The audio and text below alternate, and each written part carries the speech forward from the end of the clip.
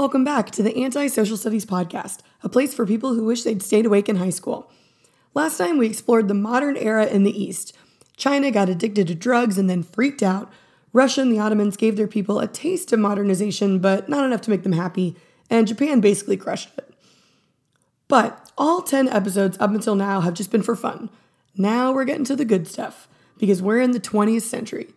This stuff 100% matters for your life, whether you like it or not. So buckle up.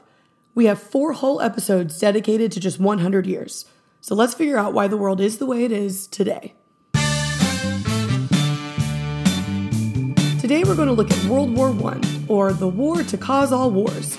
There will be acronyms, accidental hijinks that get an archduke killed, trench foot, and a really pissed off Germany. That can't be good. This is Anti-Social Studies. I'm Emily Glankler. Settle in and let's go back in time.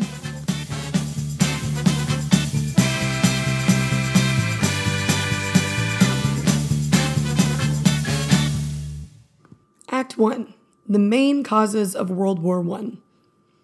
By the early 1900s, Europe is solidly in charge of the world thanks to a few hundred years of challenging authority, innovating, conquering, subjugating, and industrializing. But now they've hit a snag because they're running out of land to conquer. It's like the original First World problem. Also, this whole balance of power thing that was created after Napoleon isn't working so well anymore. Some new powers are rising, like Germany, and shaking things up. But also, all of the European countries want to be on top. They don't really want to balance the power. They're just saying that so they don't look like jerks. Basically, the early 1900s is like that point in Survivor when your alliance easily has the numbers to keep voting off the Mgugu tribe or whatever. But then you look around and realize that after the other tribe is gone, you're going to have to start voting each other off. And you don't want to get blindsided. So maybe you should do the blindsiding? Is that crazy? Am I crazy? It seems crazy. The power alliance always turns on each other, and some rando who had 3 lines all season ends up winning because all their friends are on the jury.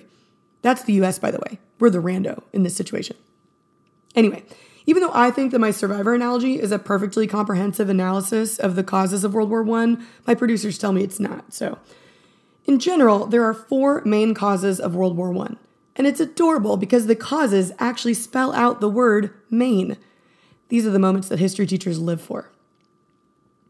By the way, are you sitting in your car wondering, does she really have producers? I mean, the show's pretty good if it's just like her in her kitchen while her baby's asleep, but if this is like a professional thing, then I may have to rethink my expectations. Don't worry, it's the first one. So the first long-term cause of World War I is militarism. As industrialization advanced, so did military technology. The size and strength of the various European militaries grew exponentially, especially in Germany, and this freaked everyone out. Britain had been dominating the world militarily for a few hundred years, but here comes Germany pulling a full Napoleon and throwing off that balance of power. For example, in the decades before the war, Germany's military spending increased by 158%. But it wasn't just them. Austria-Hungary increased by 160%, and Britain's military increased by 117%. So why were they building these massive militaries? Imperialism. It's another letter in the acronym. Imperial powers needed a huge military to control their expanding borders and to keep order in places where they were now asserting full direct control, like Africa.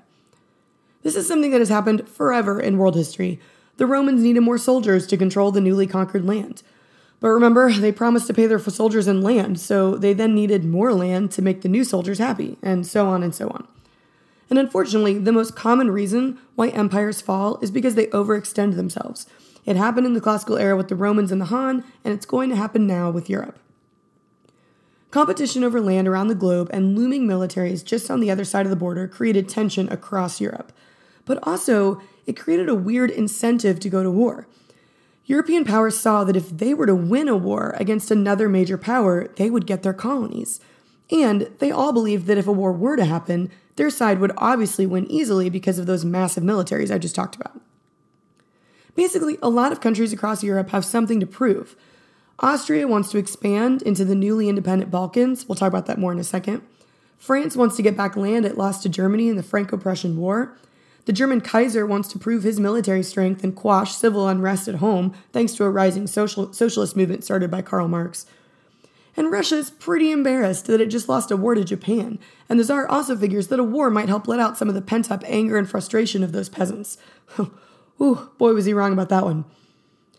It's not that anyone openly wants war, but when the opportunity arises, a lot of countries will jump into war more quickly than they would have otherwise. This plays into the last two letters from our main causes of the war. Nationalism is reaching its global peak in the early 1900s. Thanks to centuries of unified nation-states in competition, plus an unfortunate dose of a scientific superiority complex, European states believe they are unstoppable. And to be fair, they sort of are.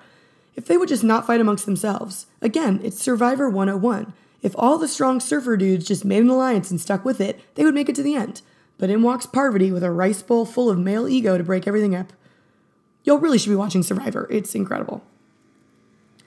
All of this nationalist sentiment, plus the tensions from imperial competition and huge threatening militaries, scares everyone into developing alliances. In the late 1800s, countries start tying themselves together in the hopes that no one would ever risk going to war because it would mean dragging all of Europe into the fight. And it's a good plan if you're so egotistical that you forget about everyone except for the big guys. And they are. So they do. What they didn't consider was a smaller actor who didn't care about risking imperial landholdings because they don't have any, or didn't care about bringing down European powerhouses. In fact, to a little guy who's about to be conquered and subjugated, a world war might be just the thing he needs. Enter Gavrilo Princip. Okay, first, where and what is Serbia? All right. Southeastern Europe is generally referred to as the Balkans. Today, it makes up the countries of Albania, Bosnia, Bulgaria, Croatia, Macedonia, remember the place where Alexander the Great was from, and Serbia, among others. This region had been conquered by the Ottomans since the 1300s, but now that the Ottoman Empire is limping along, they have become independent by virtue of the Ottomans being the, quote, sick man of Europe. But there's another empire to the north, Austria-Hungary, that wants to grab up this land for itself, and they do. There's a fledgling country called Serbia that is trying to assert its independence, but the shadow of the Austro-Hungarian Empire is looming large. This Austro-Hungarian Empire is the remnants of the Holy Roman Empire, and they've built up a massive industrialized military, and they've already started conquering places like Bosnia, which happens to have a large ethnic Serbian population that would like to be a part of Serbia, please. Anyway, adding insult to injury, the Austrians send their heir to the throne, the Archduke Franz Ferdinand, to visit Bosnia on the day that commemorates the conquest of the Balkans by the Ottomans. Ouch. Meanwhile, a group of Serbian nationalists or terrorists, depending on your perspective, has formed to fight against the Austrian Empire. They're called the Black Hand, and they station multiple assassins along the parade route, where Franz Ferdinand and his wife Sophie will drive in an open-topped car. Never a good idea. The first assassin throws a bomb at the car, but instead of landing inside, it bounces off the back and explodes seconds too late. People in the crowd were killed and injured, but the Archduke got away. And that really should have been that, except Franz Ferdinand insisted on going to the hospital to visit those injured in the bombing. His security detail, who, frankly, must not have been very good at their jobs, tried to convince him that he needed to leave Bosnia, but he refuses. His limo is driving to the hospital when the driver gets lost. We'll come back to them in a second. Meanwhile, a 19-year-old named Gavrilo Princip is frustrated. He was stationed later on the parade route with a gun, but now he won't get his chance. He thinks, screw it, and he wanders back into the streets of Sarajevo. Some stories say that he went to a sandwich shop and was eating. I'm honestly not sure if that's true, but for the sake of the story and our society's mutual love of the sandwich, let's just say that it is. Back to Franz Ferdinand. His driver is lost and trying to navigate the winding, narrow streets in his limo. Trying to turn around, he backs the car into an alleyway and gets stuck. It smells really good in that alleyway. They noticed, probably, I don't know. What's that smell? Could it be the scent of freshly baked bread and delicious sandwiches? That's right. Gavrilo Princip is inside and hears a commotion out in the alleyway. Now, this part definitely happened. I don't know if it was a sandwich shop or not. But he walks out back and he sees none other than the Archduke and heir to the Austrian throne sitting in an open-topped car stuck in an alleyway. He holsters his sandwich, takes out his gun, and shoots both Franz Ferdinand and his wife Sophie at point-blank range. He tries to kill himself, but is prevented by someone in the crowd who tackled him. And then World War I happens.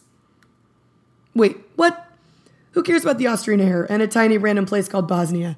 If you answered no one except the Austrians and the Bosnians, you are correct. So here's what happens, and listen carefully.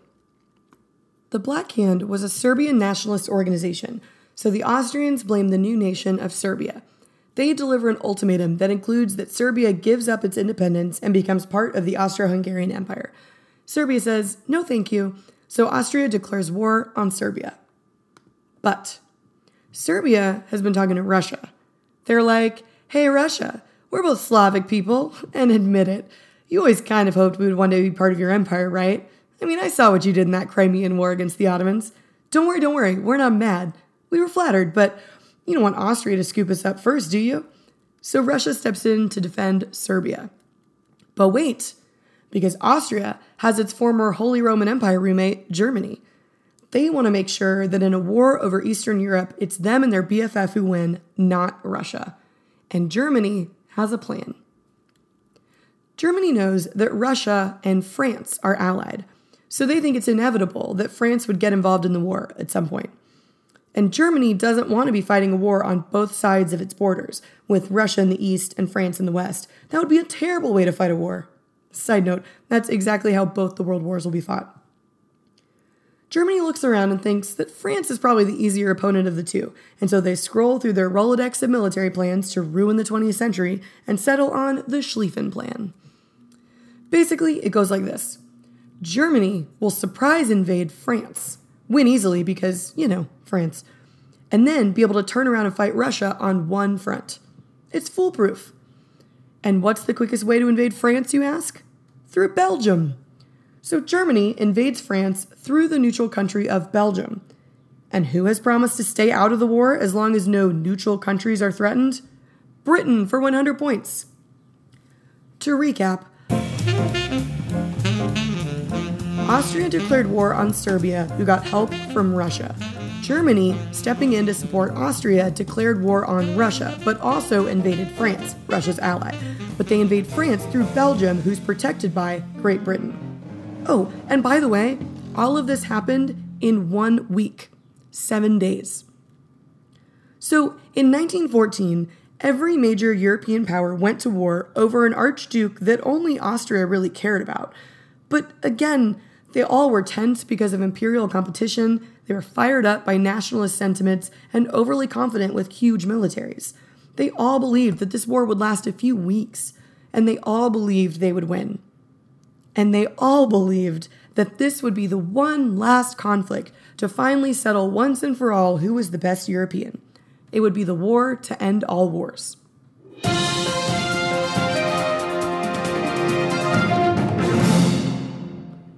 Act 2, The Great War.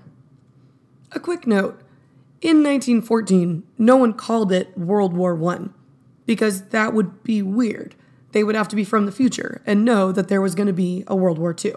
So at the time, they mostly called it the Great War. So Germany's Schlieffen Plan failed, mostly because the British step in to support France and neutral Belgium. So they are stuck fighting a war on both of their borders, exactly what they were hoping to avoid. The Allies siding with Austria are called the Central Powers because if you look at a map of the fighting, well, they're in the center of it. The Allied powers are mostly made up of Russia, who handles most of the fighting along the Eastern Front, and Britain and France, who set up shop along the Western Front. The reason this event eventually gets called the First World War is because it truly was a global conflict all around the world, partly thanks to imperialism. Colonists and subjugated people often supplied troops and weapons to help their European mother countries. India, for example, sent tons of soldiers to fight for the British in the hopes that it would earn them some more freedoms as a thank you after the war was over. It wouldn't. But it also was a global conflict fought on multiple continents. We focused most of our time on the Eastern and Western fronts in Europe, but there was fighting on an Italian front, and more importantly for the 20th century, across the Middle East. The Ottoman Empire had entered the war on the side of Germany and Austria. They were embarrassed by how weak they'd become and hoped to side with the rising power of Germany to take down the British and the French, who had been encroaching on their territories, like when they built that Suez Canal in Egypt. Their capital of Constantinople was fairly well protected, but the British attempted to take down this massive empire from the outside by sending in their navy. But they also fuel rebellions inside the Ottoman Empire to break it up from within. The most famous of these was an Arab revolt led by charismatic desert warrior T.E. Lawrence, or Lawrence of Arabia.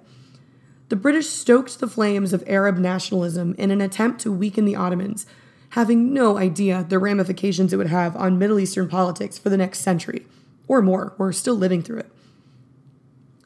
Back in Europe, the war came to a screeching halt pretty early on. Here was the problem. All of the generals were old guys who had been raised and trained on traditional warfare. You meet on an open battlefield, march, march, march towards each other, kneel and shoot, and reload. Eventually you get close enough to fix bayonets, and then you meet in hand-to-hand combat. It was very rigid, formal, and gentlemanly. And it also was really stupid now that you have industrialized weapons of war. So the European generals make their plans, the soldiers travel to the open battlefields, and they start advancing toward each other. One account at the Battle of the Somme talks of a British officer walking casually in front of his men with a walking stick. What's different now? I don't know. Machine guns?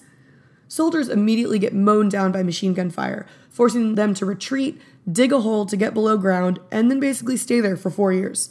And that's trench warfare. Just along the Western Front, 25,000 miles of trenches were dug over the 4 years of the war. The trenches protected the soldiers relatively well, but the generals back at headquarters were stumped. They had to quickly rethink every military tactic they'd ever been taught, and in the meantime, men were living in muddy, rat-infested pits. It was cold and constantly damp. Soldiers whose feet were wet for too long from staying in the trenches developed trench foot, where your skin would essentially rot off the bone. Don't Google image that, trust me. In between the trenches was no man's land. This was a huge, barren field covered with barbed wire and huge holes where bombs had been dropped. If you've seen Wonder Woman, then you know exactly what this looked like. And technology had become advanced enough to stop anyone from just marching across, but the technology wasn't good enough yet to overcome the stalemate. Over the years, a lot of the trenches became fairly sophisticated. The Germans were especially skilled at engineering trenches. The German trenches at the Somme, the epic 4-month battle in France, had electricity, toilets, ventilation, and even wallpaper. But still, life was miserable in the trenches. One of the biggest concerns was soldiers losing their minds after spending months in constant fear of an attack and honestly just sheer boredom. Even though the fear of going over the top and running across the battlefield was terrifying, even worse was the prospect of being shelled. Soldiers described it as a form of torture because you're basically just sitting in your hole, constantly afraid that you might suddenly be buried alive. Soldiers were paid very little, but were plied with alcohol to overcome the brutal reality of trench warfare. If you watch Peaky Blinders, for example, Tommy Shelby suffers from a ton of addictions and psychological issues because of his time as a tunneler in World War I. In hindsight, a ton of these soldiers were clearly suffering from PTSD, but of course they didn't know what that was at the time. Many soldiers returned home from the horrors of this new industrial war and felt alienated from regular society. In the US, these people are sometimes referred to as the lost generation because they felt so changed and separated from their lives back home. Writer Gertrude Stein coined the phrase, but Ernest Hemingway made it famous in his book The Sun Also Rises. Other American authors like F. Scott Fitzgerald would go on to write about the hard-drinking, fast-living, disillusioned young people of the post-war 1920s. As the generals and scientists back home worked to overcome the stalemate, the soldiers were stuck in trenches that were often just 50 yards away from the enemy. And you knew that there were always snipers waiting for someone to make a mistake and rise above ground level. There are stories of soldiers who, by the later years of the war, so desperately wanted to get sent away from the trenches that they would raise their hand into the air, knowing they would get shot off by a sniper in seconds, and they would get to go back to the hospital. This proximity also made for some interesting interactions. On Christmas Eve, the first year of the war, 1914, British soldiers were in their trenches when they heard a sound coming from the other side. Across the battlefield, they hear the Germans singing Silent Night. Some of the British troops join in, and eventually they leave the trenches and meet the Germans in the middle. One of the British troops brought a soccer ball, and they played a game on no man's land. This is known as the Christmas Truce of World War I, and eventually their commanding officers forced them to go back to the trenches or risk a court-martial, and the next day, the war continued. Eventually, military technology did catch up, and the trench stalemate was broken. Even though they didn't have Wonder Woman's shield or bracelets, scientists developed tanks to cross no man's land better protected. Now, these tanks were terrible. At full throttle, they went 4 miles per hour, and they often got stuck in the mud or the enemy's trenches. But it was better than running across the battlefield without a tank. Both sides used early airplanes and blimps, but mostly for surveillance. They could fly over the enemy trenches to see where they were amassing troops so that they could warn their soldiers on the ground to be ready. But probably the most infamous military technology used in World War I was chemical warfare. Toxic smoke had been used in battle since the ancient era, but as soon as the war broke out, the Germans began developing chemical weapons. This technology was so new that the most effective way to use it was just to line up canisters along your front line, point them towards the enemy, and then wait for a breeze in the right direction. Soldiers would unscrew the caps, and chlorine gas would waft across no man's land. God forbid the wind should change. I always equate this to that scene in the second Hunger Games, because of course, when Katniss is asleep in the jungle and she sees that hazy mist coming towards her. Not knowing what it is, she reaches out and touches it, and it burns her skin. Again, Suzanne Collins just plagiarizing from history. Early on, there were no defenses against chemical weapons. Some soldiers discovered that breathing through a wet cloth could help prevent the gas from entering your lungs, and so they would pour water or urinate into rags and cover their mouths. Yuck, war is hell, y'all. Eventually, defensive technology caught up, and soldiers were issued gas masks. At the end of the war, more than 100,000 tons of chemical weapon agents were used, injuring 500,000 and killing 30,000. In 1925, the Geneva Protocol banned the use of chemical weapons in war, although it'll be used occasionally in other conflicts throughout the 20th and 21st centuries. So with all of this technology and stalemate, how did the war end? America! Yay! So the United States had stayed out of the war for the first few years. Woodrow Wilson campaigned on keeping us out of war. He was a college professor who envisioned a global peace. President Wilson is actually the person who coined the phrase, the war to end all wars. But two things brought the United States into the conflict. First, in 1915, a German U-boat submarine torpedoed and sank British passenger liner the Lusitania. Over 1,000 people died, including 120 Americans, which increased public pressure to enter the war against Germany. But it would be 2 years before the U.S. finally entered the war, although we were definitely supporting the Allies from the beginning. But in January 1917, the German Foreign Secretary, Arthur Zimmermann, wrote a secret message to the German ambassador to Mexico. Yes, that Mexico. So, y'all remember in the 1800s when the U.S. manifested its destiny all over the West? We annexed Texas and then fought the Mexican-American War that gave us everything from Albuquerque to California? Yeah, the Mexicans didn't like that so much. So the Germans proposed an alliance. They would offer significant financial aid if the Mexican government declared war on the U.S., engaging them in a conflict along the border and keeping them out of the conflict in Europe. It was a great plan. Mexico would help Germany, and when they won, they would get to take back all that land they lost. One problem. The telegram was intercepted by a British spy and published in American newspapers. Oops. This was the final straw for most Americans, and Woodrow Wilson proposed that we prepare for war the next day. Now, to be fair, U.S. troops didn't actually do a lot of fighting in World War I, at least relative to the other European powers.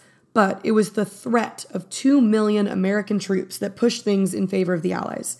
Remember, everyone else had been slogging away in muddy trenches for 3 years, and here come the American doughboys, fresh out of the oven, hopping on ships and coming over to Europe.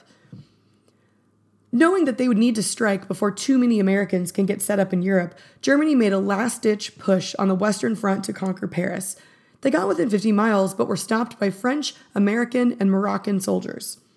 So on November 11th, at 11:11 a.m., how cute is that, the armistice became official and fighting along the Western Front stopped. That's why November 11th is Veterans Day in the United States.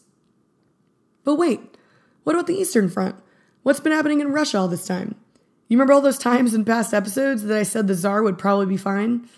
Yeah, about that.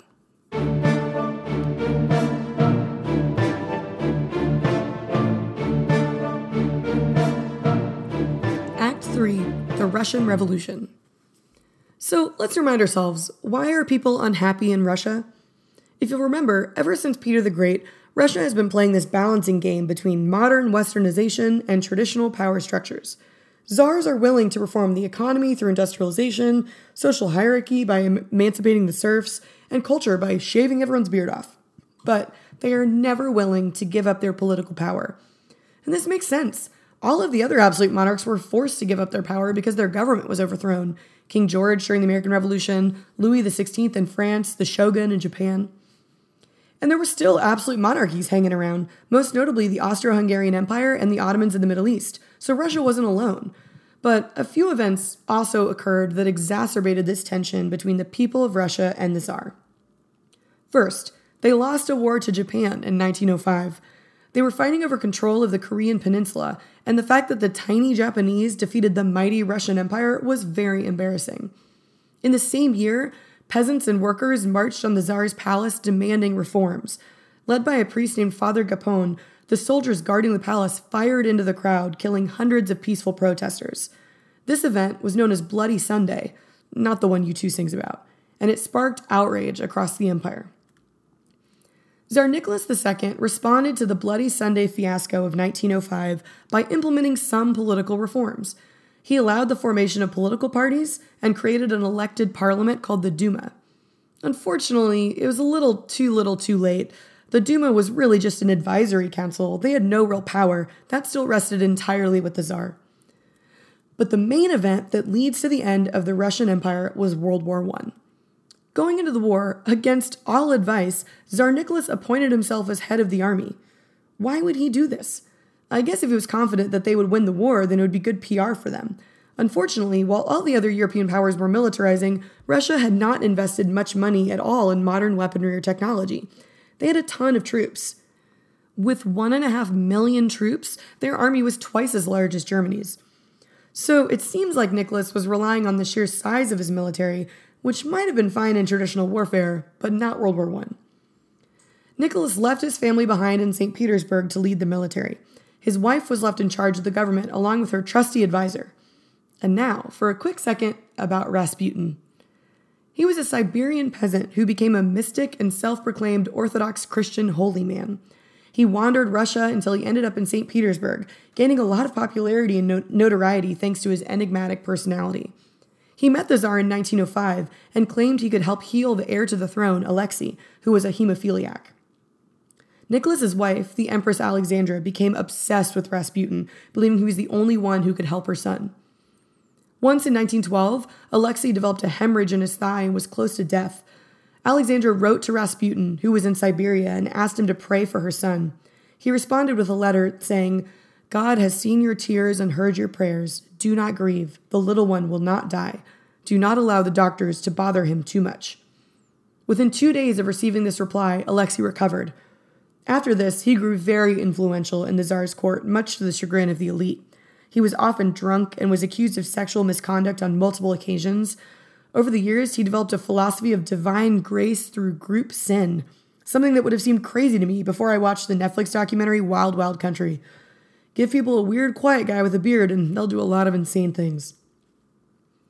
During the war, Alexandra and Rasputin were viewed with suspicion. Rasputin for obvious reasons, but also Alexandra was of Anglo-German descent, and she was often accused of spying for Germany. Oh yeah, and you know how Nicholas appointed himself head of the army? That's because Rasputin claimed he had a vision that Russia would lose unless the Tsar himself took command. This caused problems because the Russian army seriously struggled in World War I. They were way less advanced than the Germans and the Austrians.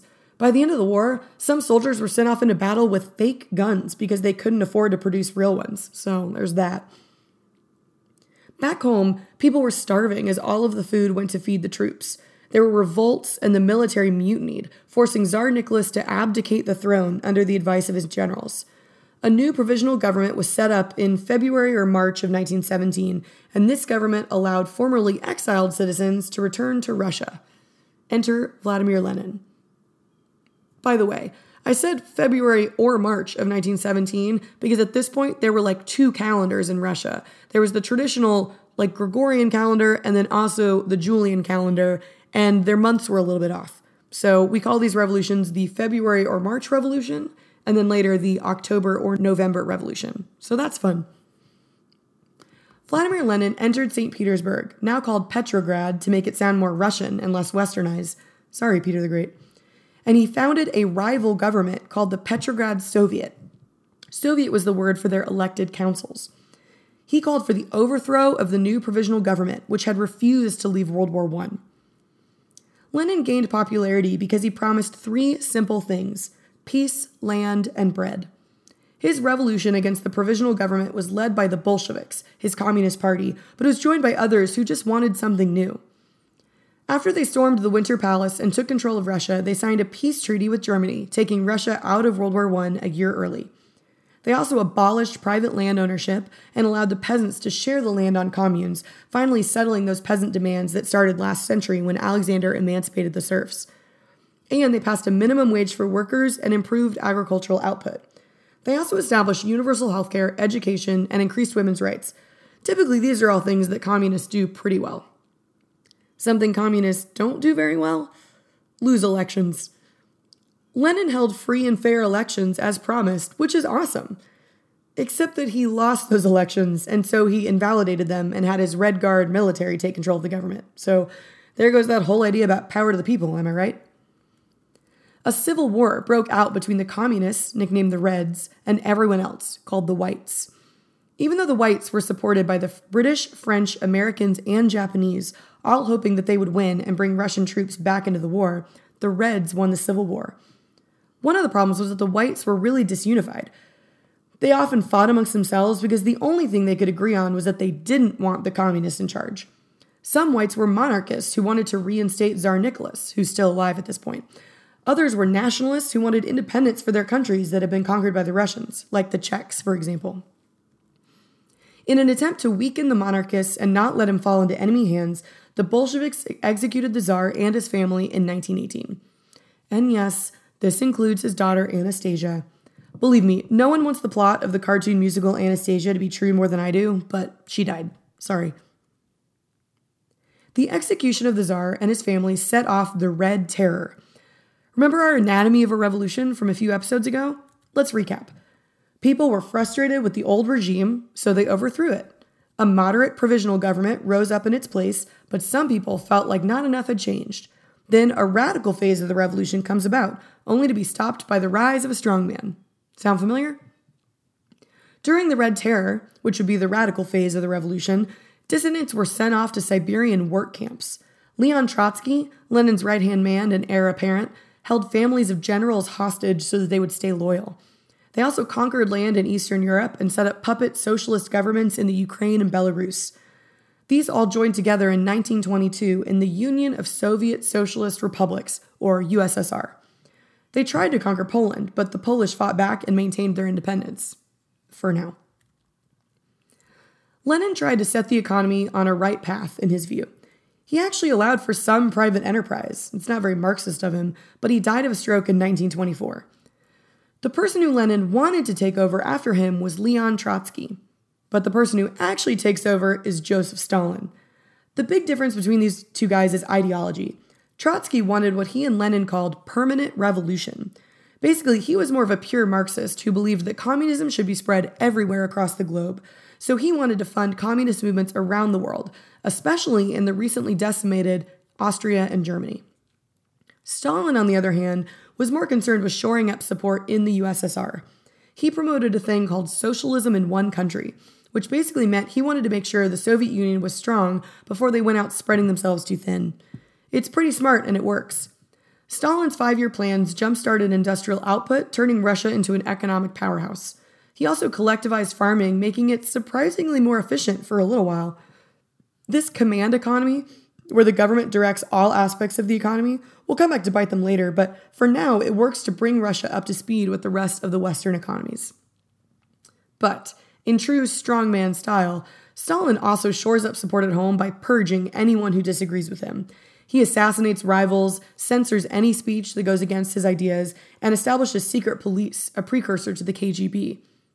Anyone who spoke out was sent off to gulags, brutal work camps in Siberia, and never heard from again. Historians now have a hard time figuring out just how many people died because of Stalin, but most estimates range from 3 to 9 million people. And that's not counting all of the people who died in the 1930s and 40s during the famines. If we include those numbers, then around 50 million people died under Stalin's rule. So we've gotten a little off topic, but I wanted to make sure we all knew what was going on in Russia. The Russian Revolution of 1917 was directly caused by the death and destruction Russia saw in World War I. But what else was going on in the world after the end of the Great War?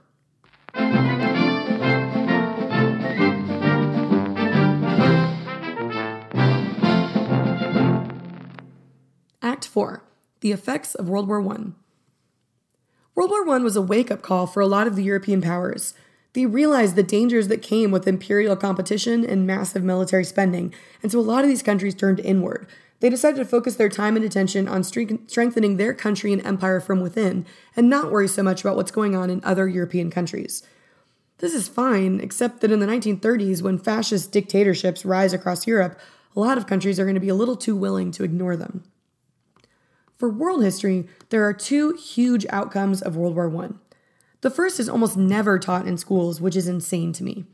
So, when the Ottoman Empire fell apart after the war, the Allied powers, especially Britain, took control of a lot of their former territory. Turkey became an independent country led by a pro-Western nationalist named Ataturk, but the rest of their land becomes mandates of the British or the French. The idea was that a lot of these governments were deemed not quite ready to govern themselves, so they would be closely watched over by the Europeans until they were deemed ready to be independent. How nice of them. In the Middle East, Britain and France determined who would get what land at a secret meeting in 1916. What came out of this meeting was the Sykes-Picot Agreement, and it basically divided up the Middle East scramble for Africa style. Syria and Lebanon were given to the French, while Iraq and Jordan were given to the British. And they determined that Palestine, because of its religious significance, would be governed by an international regime, whatever that meant. The problem with this was that the British had also been wheeling and dealing on the side. As they were stoking Arab nationalism and rebellion in Saudi Arabia, they did so by promising the Arabs that they would get control of the land after they defeated the Ottomans.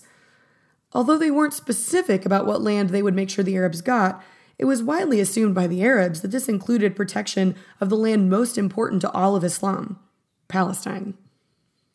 But at the same time, other British diplomats were promising Palestine to another group of people, the Zionist movement pushing for a Jewish state. Uh-oh. Also, when the British and the French determined the new states they would administer, they did not take into account local rulers, ethnicity, or religious sects. Just like in Africa, they just drew lines on a map and said, "You're Syria now." Needless to say, this has caused a lot of problems ever since. The other major event that came out of World War I was the Treaty of Versailles. This was the peace treaty with Germany that formally ended the war, and it was a hot mess. In 1919, 27 nations who had in some way supported the Allies gathered in Paris for the peace conference. Germany obviously was not invited. The conference was dominated by the imperial powers of Britain, France, and the US, but it's worth mentioning that some colonies sent delegations. India sent people in the hopes that their support of Britain would help them earn more rights and possibly independence. Nope. The Hijaz, a group of Arabs, were there to make sure that they would get the land that had been promised by the British. Uh-oh. And a young man from French Indochina named Ho Chi Minh was in attendance, and he left feeling very frustrated that the imperial powers had ignored the plight of his people, but I'm sure it'll be fine. The Treaty of Versailles did two important and bad things. First, it established the League of Nations. This in itself is not bad. It was a noble idea proposed by US President Wilson as a way to avoid future conflict. Unfortunately, after convincing everyone across Europe to join, Wilson brought the treaty back to his own Congress, who refused to sign it. Congress, accomplishing nothing since 1919. The League of Nations was a fine idea, but as we'll see, it had no real power. It didn't have an army or peacekeeping force of its own, and without the US involved, it lacked legitimacy. Plus, it refused to let the former Central Powers like Germany join. So it's pretty hard to prevent a future conflict with Germany when Germany is not allowed in the negotiating room. But why would there ever be future conflict with Germany, you ask? Surely they learned their lesson, and nothing the Allied powers could ever do in the wake of World War I could cause them to rise up again, more powerful and terrifying than ever. Oh, wait. The other important and bad thing that the Treaty of Versailles did was brutally punish Germany. And I'm not saying that they shouldn't have punished Germany at all, but come on, think about it. Who started World War I? Gavrilo Princip of Serbia? Or maybe Austria because they were trying to conquer the Balkans? Sure, Germany played its part and made the first act of aggression, but still. Let me be clear. In the next World War, I will very emphatically accept that Germany was the bad guy. But in the First World War, there really was no bad guy. There wasn't a good side and a bad side. There were just two sides who ended up allied with different people. So with that in mind, let's look at what they did to Germany. 1. Germany lost territory in Europe and all of its colonial possessions went to Britain and France. 2. Germany was forbidden to have submarines or an air force. Their navy was limited to 6 battleships and their army to just 100,000 men. For reference, Germany had 27 battleships before the war, and they mobilized 11 million men during World War I, and now they can only have 100,000 soldiers as a defense force. 3. Germany had to pay the equivalent of $33 billion in reparations for damages done during the war. They literally just paid off this last installment in 2010. Seriously. 4. Finally, Germany was forced to accept all blame for the war. Now, this is mostly a symbolic move, but it's the worst one for all of the nationalists back home who had been built up before and during the war to believe that Germany was the best and most powerful nation on earth. At this point, it just adds insult to injury, and this insult will be remembered by many of the men who fought for Germany in the trenches. One of them will use this national shame as a rallying cry to unite conservative nationalist elements together in a new, stronger regime. But we'll get to him next episode. So, World War I was supposed to be the war to end all wars, and boy was Wilson wrong. Europe walked into the war willingly. They all had a lot to prove, territories to gain, and they believed that their nation's military was so powerful they would all be home in a few weeks. 4 years later, the global landscape is shifting. The last 2 great empires, Russia and the Ottomans, have fallen apart, and colonists who shipped off to fight for their mother country in the name of nationalism are coming back home and thinking, nationalism seems pretty great. Maybe we should have that here too. Shut up, Africans. And Germany, the rising young country, has had its national pride run into the ground. In Europe and the United States, everyone retreats back into their protectionist holes, hoping that if they just don't get involved in foreign affairs, then another war couldn't happen. And boy, was everyone wrong. To be continued.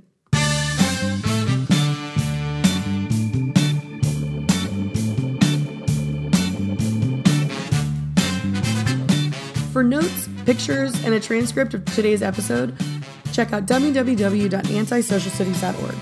Join me next time on Anti-Social Studies as we explore World War II, or who is supposed to be watching Germany? Don't forget that if you like what I'm doing, please subscribe so you'll know when the next episodes are up. And if you really like what I'm doing, then go to iTunes or wherever you get your podcasts and give me a review. Thanks.